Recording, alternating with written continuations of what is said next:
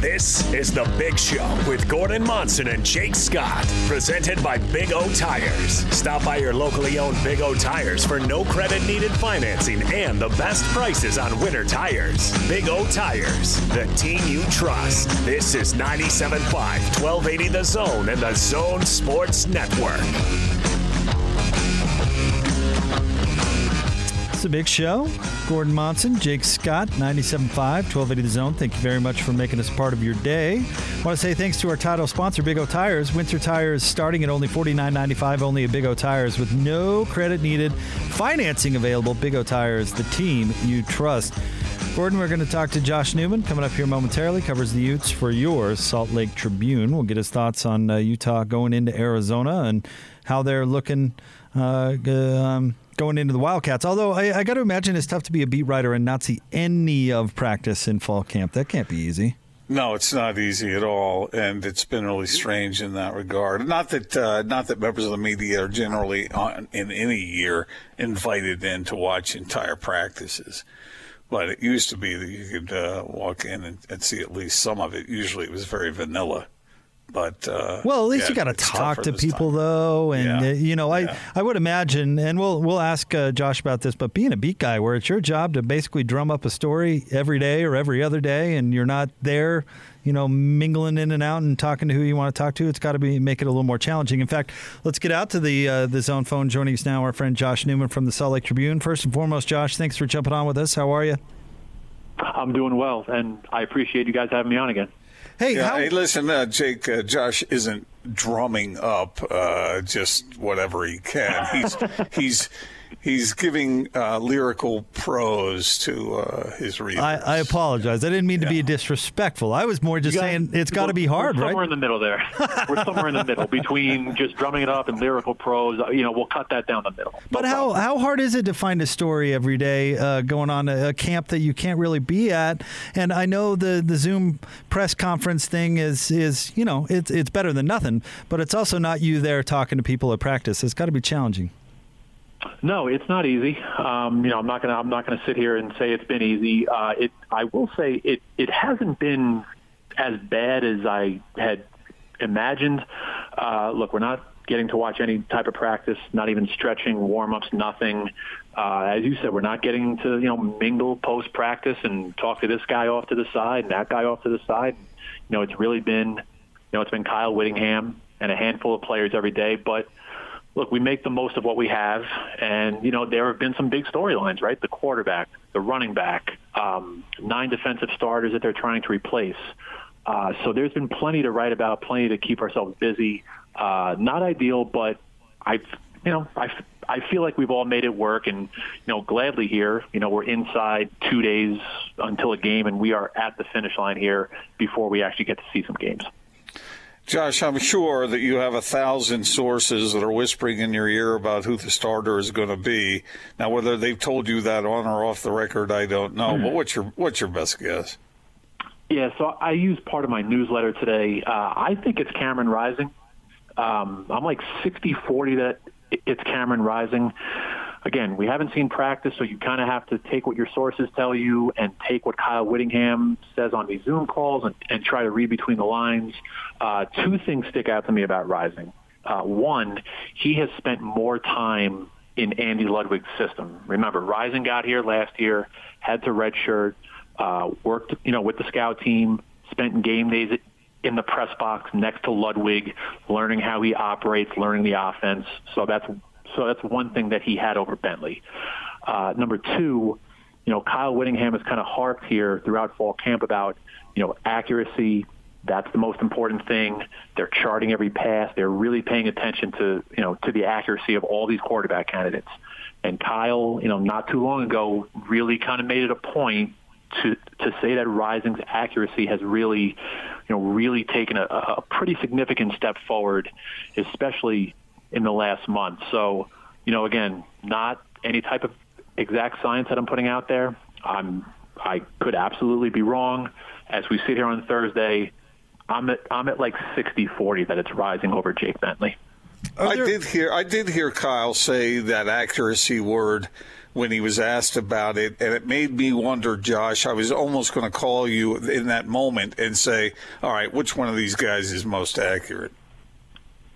Yeah, no. So, you heard it, I heard it. I think another thing that works in Rising's favor is that he's a little more mobile. The pocket breaks down. He is able to, tuck it and run a little more effectively than Bentley, who is more of your, traditional pocket passer, is going to hang in there a little longer than Rising will. So, look, we'll see. I can come up with any number of factors, and I can talk to any source, but, we're going to find out one way or the other on Saturday. And I am, again, thankful that we have some games coming and that we actually have something real and tangible to watch and write about now.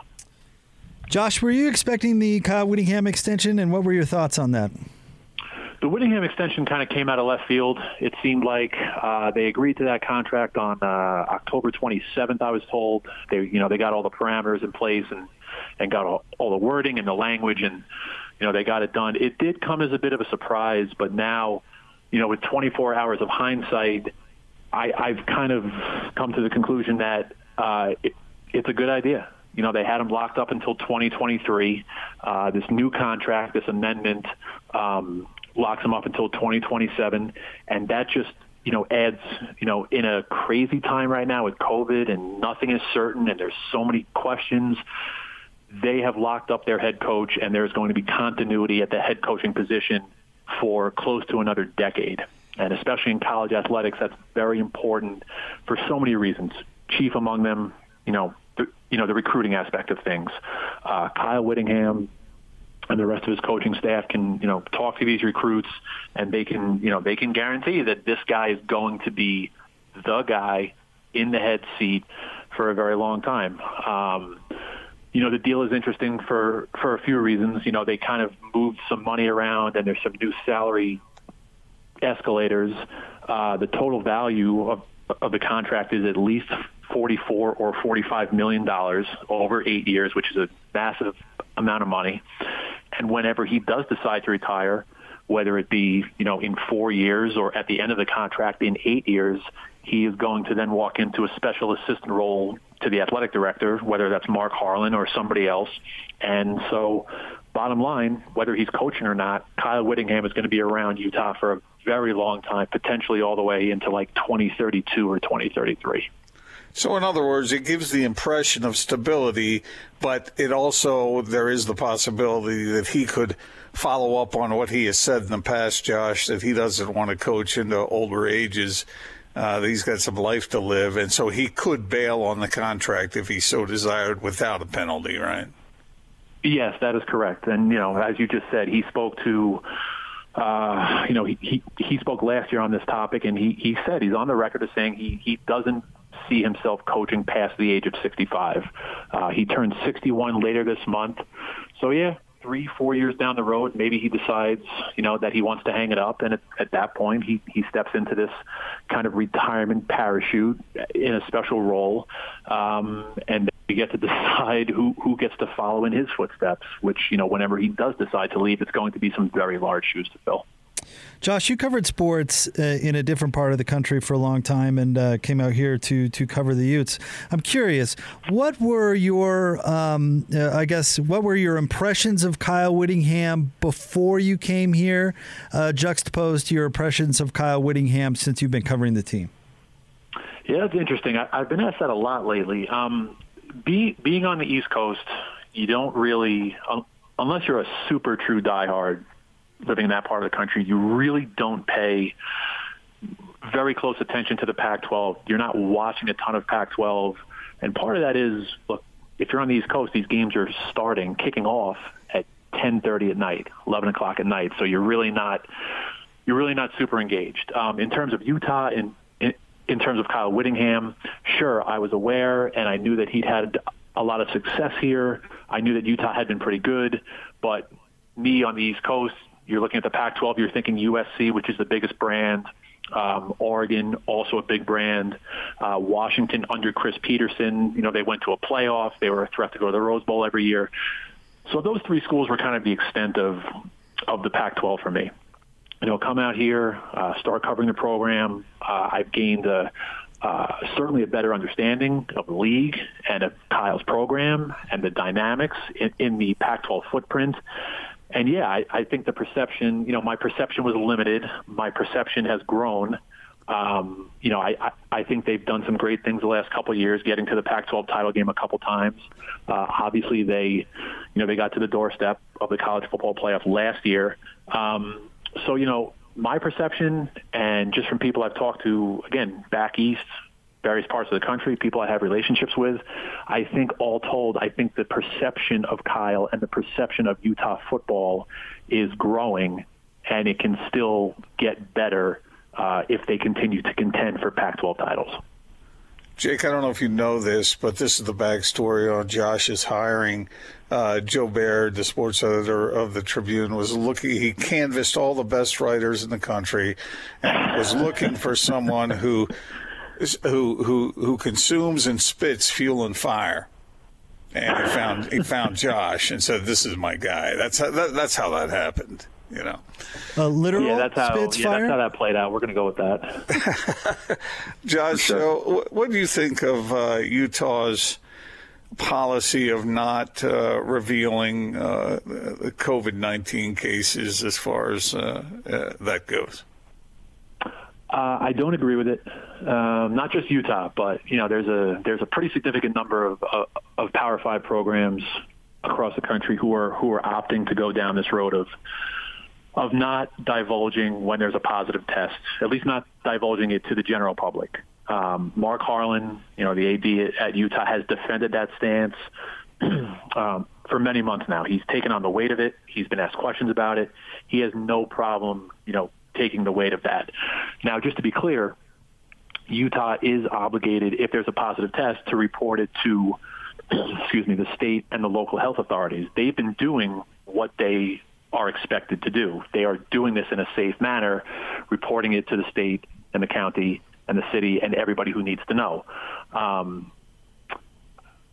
This is the only thing that really, throughout the whole COVID situation, dating back to March, this is really the only thing that I've kind of hammered Harlan on. Other than this, I really do believe that they've done a very effective job of dealing with the pandemic and keeping the kids safe. Do I agree with this? No. Do I understand it? Yes. Harlan does not want his football players to be singled out. And if you're singled out for a positive test, you become a pariah, and people like me start asking more questions. So I don't agree with it, but I do understand it. So I'll leave it at that. So, Jake, if I followed up on that, in the case of what's going on with Washington and Cal, if there were some cases, it would just, if it were a certain number, then they would essentially cancel the game, but not give any details about what happened. That is my understanding. It's pretty clear in the Pac-12 guidelines that, there has to be a roster threshold that's met. Certain numbers within certain position groups have to be up to snuff. 1 quarterback, 7 offensive linemen, 7 defensive linemen, etc. So, to your point, yes, if a Utah game were to be canceled, the league would give us a reason. That's absolutely true. The league would give us a reason, but I find it very hard to believe, based on what's gone on, that we would be getting any particulars in terms of, okay, this is how many Utah players tested positive, this is what position groups, etc. I don't think anyone here is going to be that transparent if a game were to be canceled. Josh, what questions are you looking forward to being answered on the field on Saturday? Outside of who's going to play quarterback, of course, what are you looking forward to learning? Yeah, I think beyond the quarterback, I think the one thing that comes to mind is, what does the secondary look like once the lights are on and once we're playing games. The secondary is just painfully young and inexperienced, full of true freshmen, 0 career starts between all of these guys. So as I've gotten out here and I've started covering the program and covering this coaching staff, the one thing that people tell me all the time is Utah plays defense. Don't worry about the defense. So I've kind of, gone with that mantra. Okay, they're going to play defense. They're going to figure it out. this is a young group of secondary guys. So I'm very much looking forward to seeing what they can do. And beyond the secondary, I am curious how the running back thing kind of shakes out here early. Kyle Whittingham has said that they're going to go by committee between 4 guys, at least early. Devin Brumfield, Jordan Wilmore, Mekhi Bernard is a redshirt freshman, and Ty Jordan is a true freshman, kind of a multi-dimensional kid who can do a bunch of different things. He's going to play a role. So, in the backfield, who gets the first carry? How do they divvy carries? How do they get these guys the ball? And can a bell cow kind of emerge? Obviously Zach Moss did a lot of things here throughout his career, especially last year. Nobody's going to replace Zach Moss, but, Kyle and Andy Ludwig seem to think that they can make it happen by committee here, at least in the early going. You talked, Josh, about that young secondary. That Phillips kid, I mean, the highest recruit the Utes have ever gotten, seems to have a lot of talent. And by the way, the kid's impressive to listen to, very articulate. Yeah. Wouldn't you agree with that, Josh? What are we going to see with him? Is he what his reputation brings him to be? You're led to believe on paper, and just, you said it well. The kid is very well put together. He's very impressive to talk to.